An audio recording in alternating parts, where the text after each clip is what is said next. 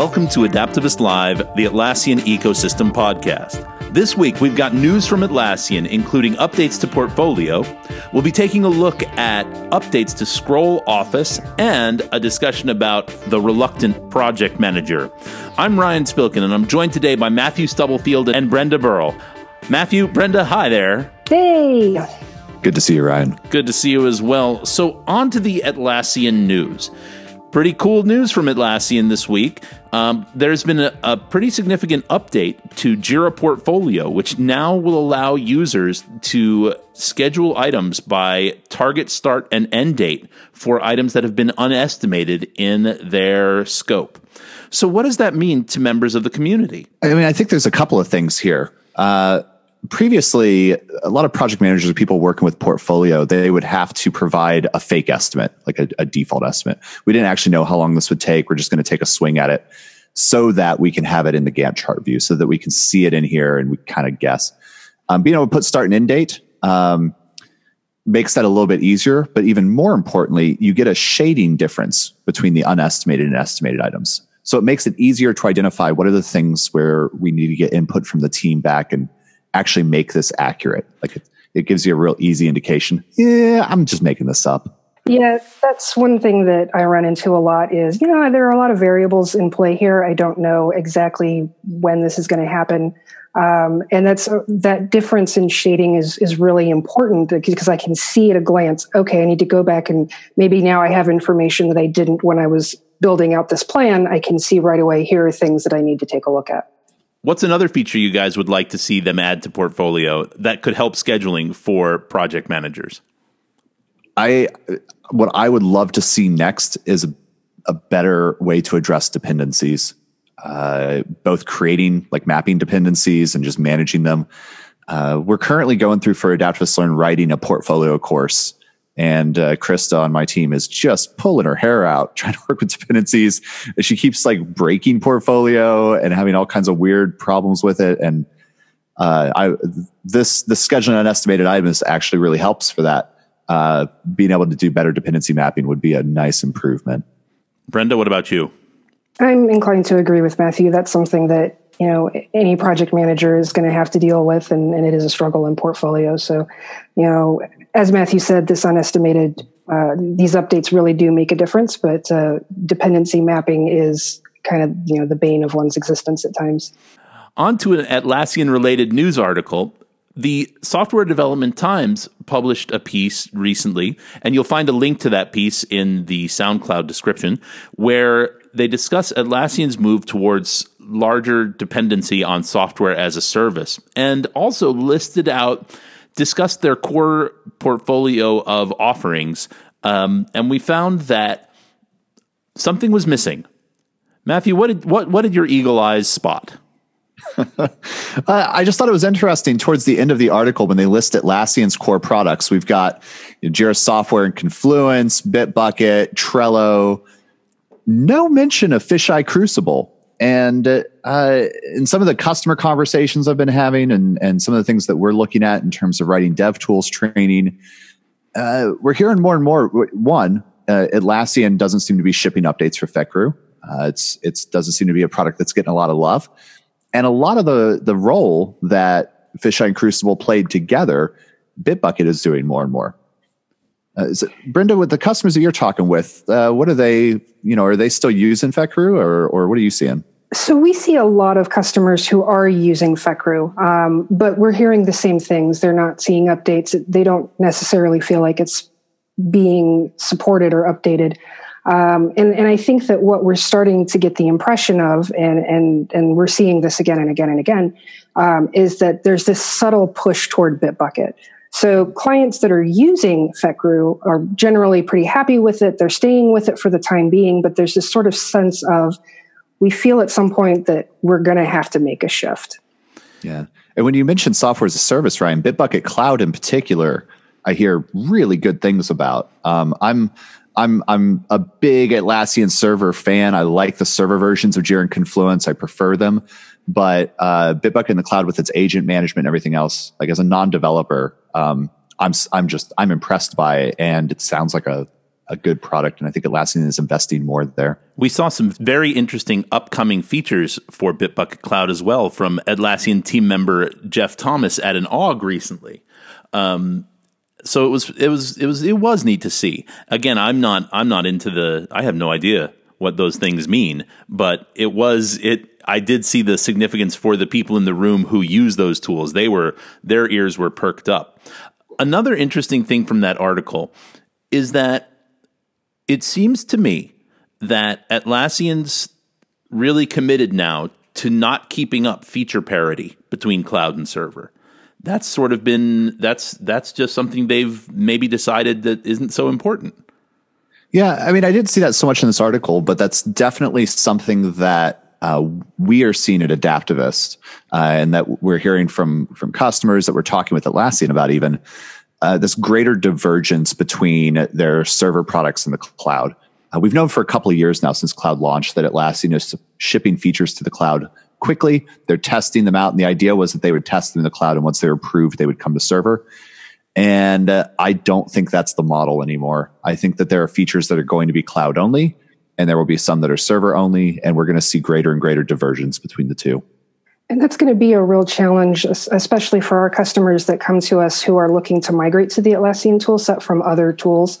We get a lot of people who come to us and go, do we want cloud or do we want server? And right now it's, well, here are the reasons you would choose server over cloud.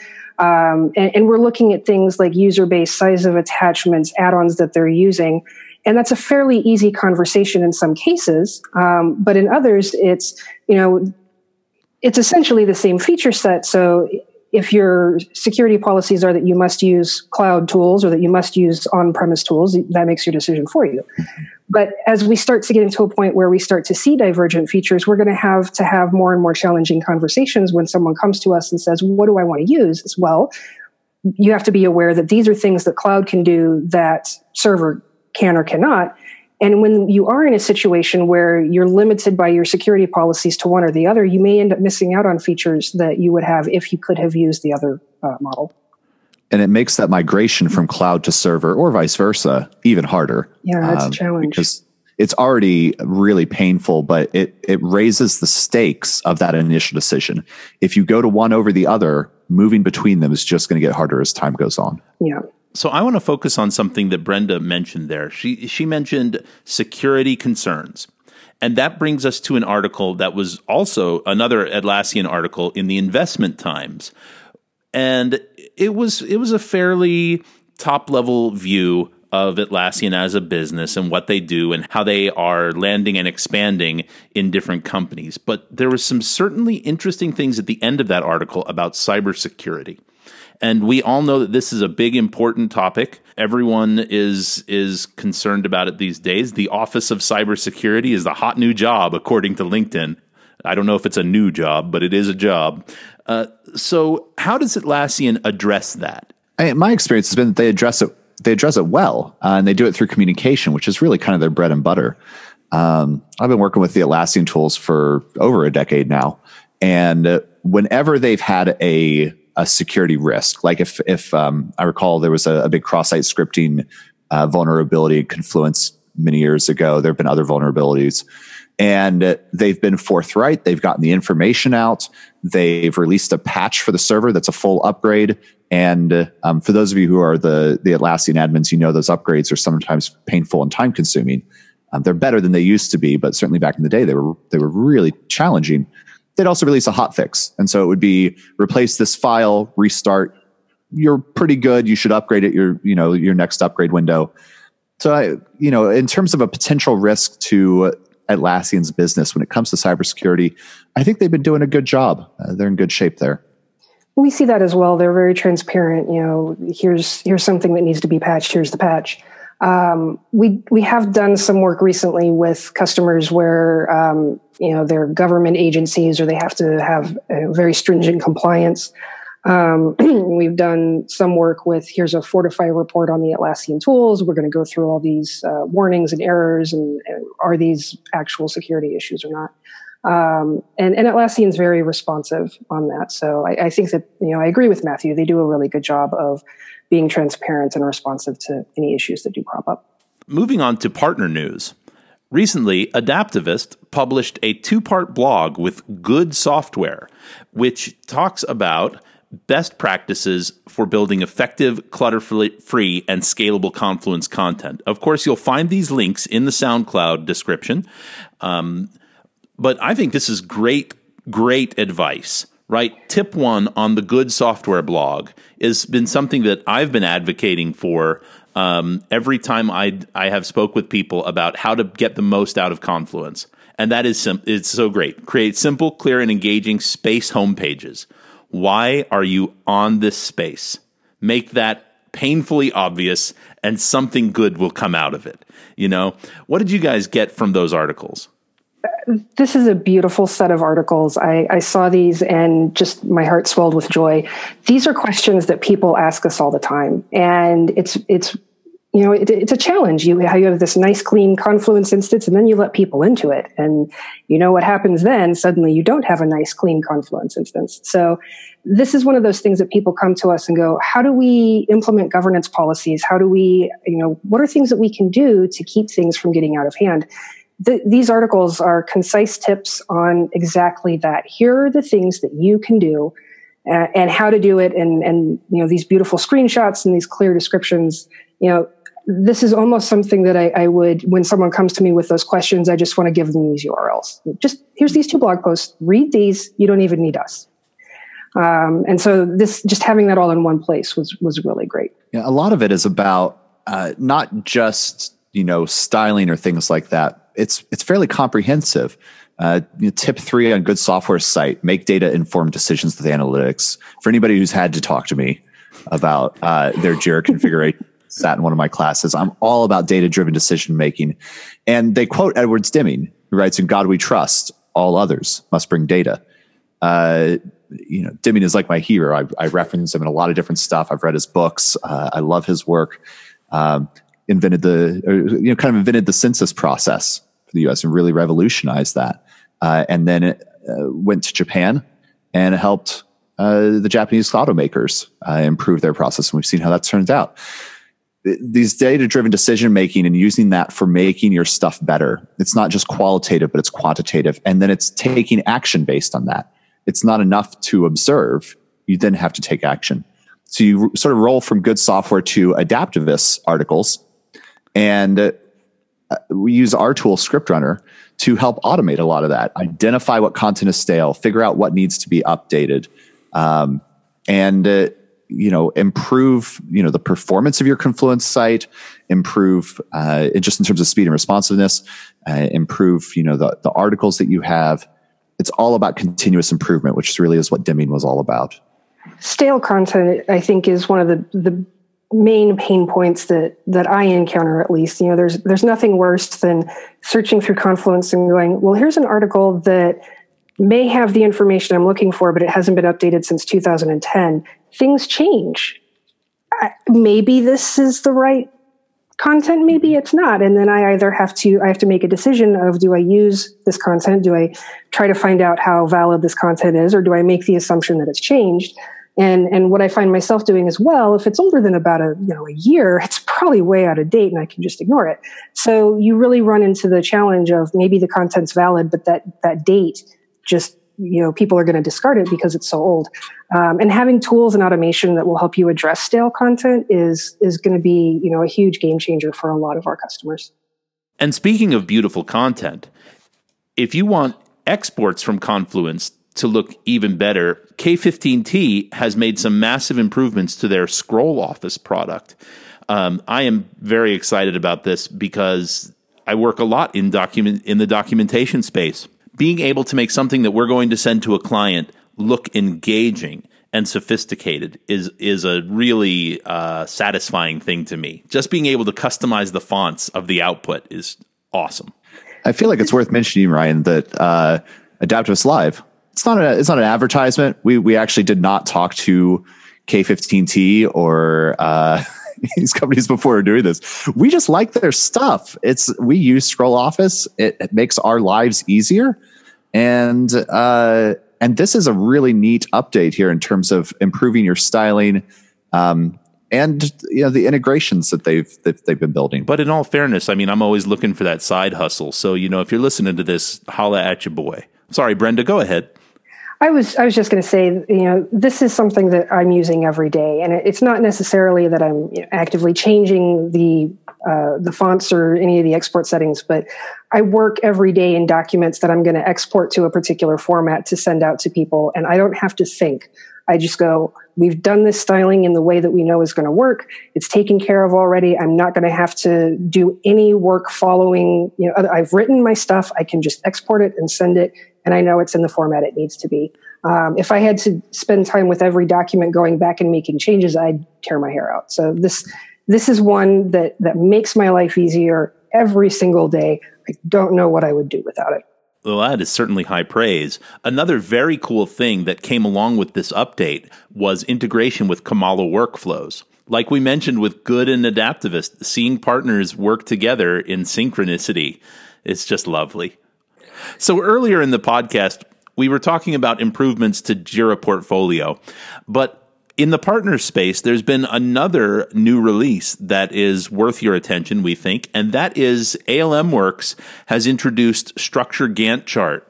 I have seen this. I have the unique privilege of being friends with some of the ALM guys, and I got to see what this was going to look like at last year's US Summit, and this is exciting because it introduces a whole other level of flexibility to the users of Structure. And I think that this is something that you could combine with some of the other tools to make project management with the Atlassian suite even more powerful.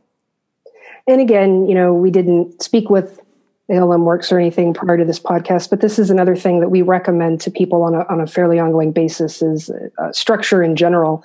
I had the opportunity to see a demo of Structure Gantt at an AUG, and being a project manager, seeing that sort of thing, it's like, when is this coming out? People want this. When can we have this? We work in agile methodologies. We work with people who work in waterfall methodologies, but we do see people who are looking for some sort of Gantt chart, regardless of your methodology that you're using. And this is the sort of thing that, especially if you already have Structure, because it's free if you do, take a look at it, play around with it, because it's going to give you, a good way to give you that chart. Invariably someone's going to go, I want a Gantt chart. Where is it? So that's the sort of thing that, this is going to be really useful to a lot of people. All right, that's some cool news. So while we were preparing for this week's episode of the podcast, or this bi-weekly episode of the podcast, I ran into an article that I thought both Brenda and Matthew would enjoy, and that was about reluctant project managers, because these two are heavyweight project managers who really, have a lot of experience and a lot of love for the craft, if you couldn't tell by Matthew's talk about Deming earlier. So what did you think of this article, guys? Not to cast aspersions on Tech Republic or the author, I kind of found it a little offensive. It's not like it's a rude article, but it felt like it was written by somebody who's not really a project manager to other people who aren't project managers, who don't know what project managers do. And maybe don't want to be project managers. Yeah, don't want to be. And it's setting them up for failure. It feels like an article. It's just like, if you just believe enough. It reminds me, I was at a high school recently, and there was a poster, one of those inspirational posters. It was in a mathematics classroom. Uh-oh. And it was something like, if you just try hard enough. And I was like, this is mathematics. Like, it's straightforward. You either get it right or you don't. It doesn't matter how hard you try. It matters if you got the equation right. We got to bring you in as a motivational speaker, dude. Be open to new opportunities and be prepared to do more. And I was like, yeah, if you don't know what you're doing, you're setting your project up for failure. So the items in this article are good advice in general. Yeah. I'm doing a thing. I need to know what I'm committing to. I need to be ready to do more in the project. That applies to everybody. I think that that one thing this article could have had was, if you're finding yourself in the role of project manager and this is not your forte or you've never done it before, yes, of course, it's great to believe in yourself, but do some research into project management. There are a lot of blog posts. Atlassian puts stuff out there. There's a lot of stuff out there that is going to help you project manage. This is how to job, that sort of thing. It's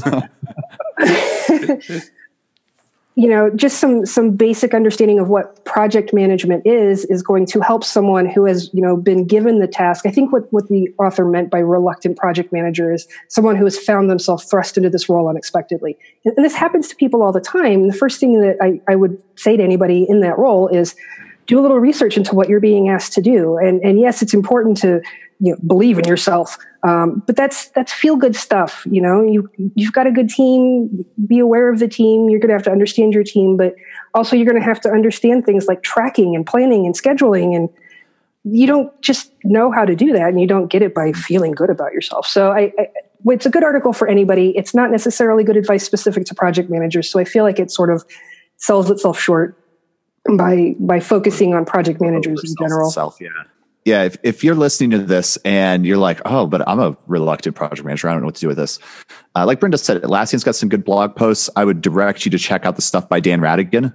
He really focuses on Agile. So if you're in the Agile space, that'll be good for you. If you're in Waterfall, maybe a bit less so. But if you're using the Atlassian tools, you can't go wrong with that. And there's a lot of stuff on Atlassian's blog that is really high quality, dealing with how to use their tools. And yeah, there's a ton of good books out there as well. All right. So we want to wrap this week's podcast up with a little bit of news of the wild. And if you haven't seen this, I highly recommend taking a moment to do a Google search. But there's a celestial body now that happens to be an electric car. There's a Tesla in space. Brenda, tell us a little bit about the Tesla. So unless you've been living under a rock for the last couple of weeks, you probably are aware that SpaceX did their first launch of the Falcon Heavy. And Elon Musk was quoted somewhere as saying, rationally, I think that it's, or in my heart, I feel like it's a 75% chance of success. Rationally, it's 50-50. This thing is massive and it could blow up. And so nobody really wanted to put a payload on it, understandably. And so Musk decided that obviously the thing to do is to put his personal Tesla Roadster on it. So of course there's an empty spacesuit, the Starman, and the plan was to put it into orbit, playing David Bowie's Starman, which is very appropriate, and then set it on a course to put it into Mars orbit. Obviously the launch was a spectacular success. They landed the two smaller rockets in unison. They're just showing off at that point. But if you haven't seen the videos of them landing those two rockets next to each other, it's a thing of beauty. The Tesla is, so the burn to put it into Mars orbit, they actually overshot and it's headed to the asteroid belt. NASA is actually now tracking this Tesla. It's in NASA's catalog of celestial bodies. And I've seen some really spectacular footage, like from the Space Telescope. So this little dot of light just streaking across the field. So it's one of those things that it's like Tesla doesn't advertise. What a hell of a car commercial. Who doesn't want a Tesla after seeing these photos of the Starman in a Tesla Roadster in Earth orbit? It was just incredible. And it's one of those things that's like, this is insane. It's ridiculous. Why would anybody do this? And it is so freaking cool that we did this. Yeah, where we're going, we don't need roads. We just need a Roadster. All right, everybody. Well, for Matthew Stubblefield, Brenda Burrell, I'm Ryan Spilkin, and this has been Adaptivist Live, the Atlassian Ecosystem Podcast. We look forward to seeing you again in 2 weeks.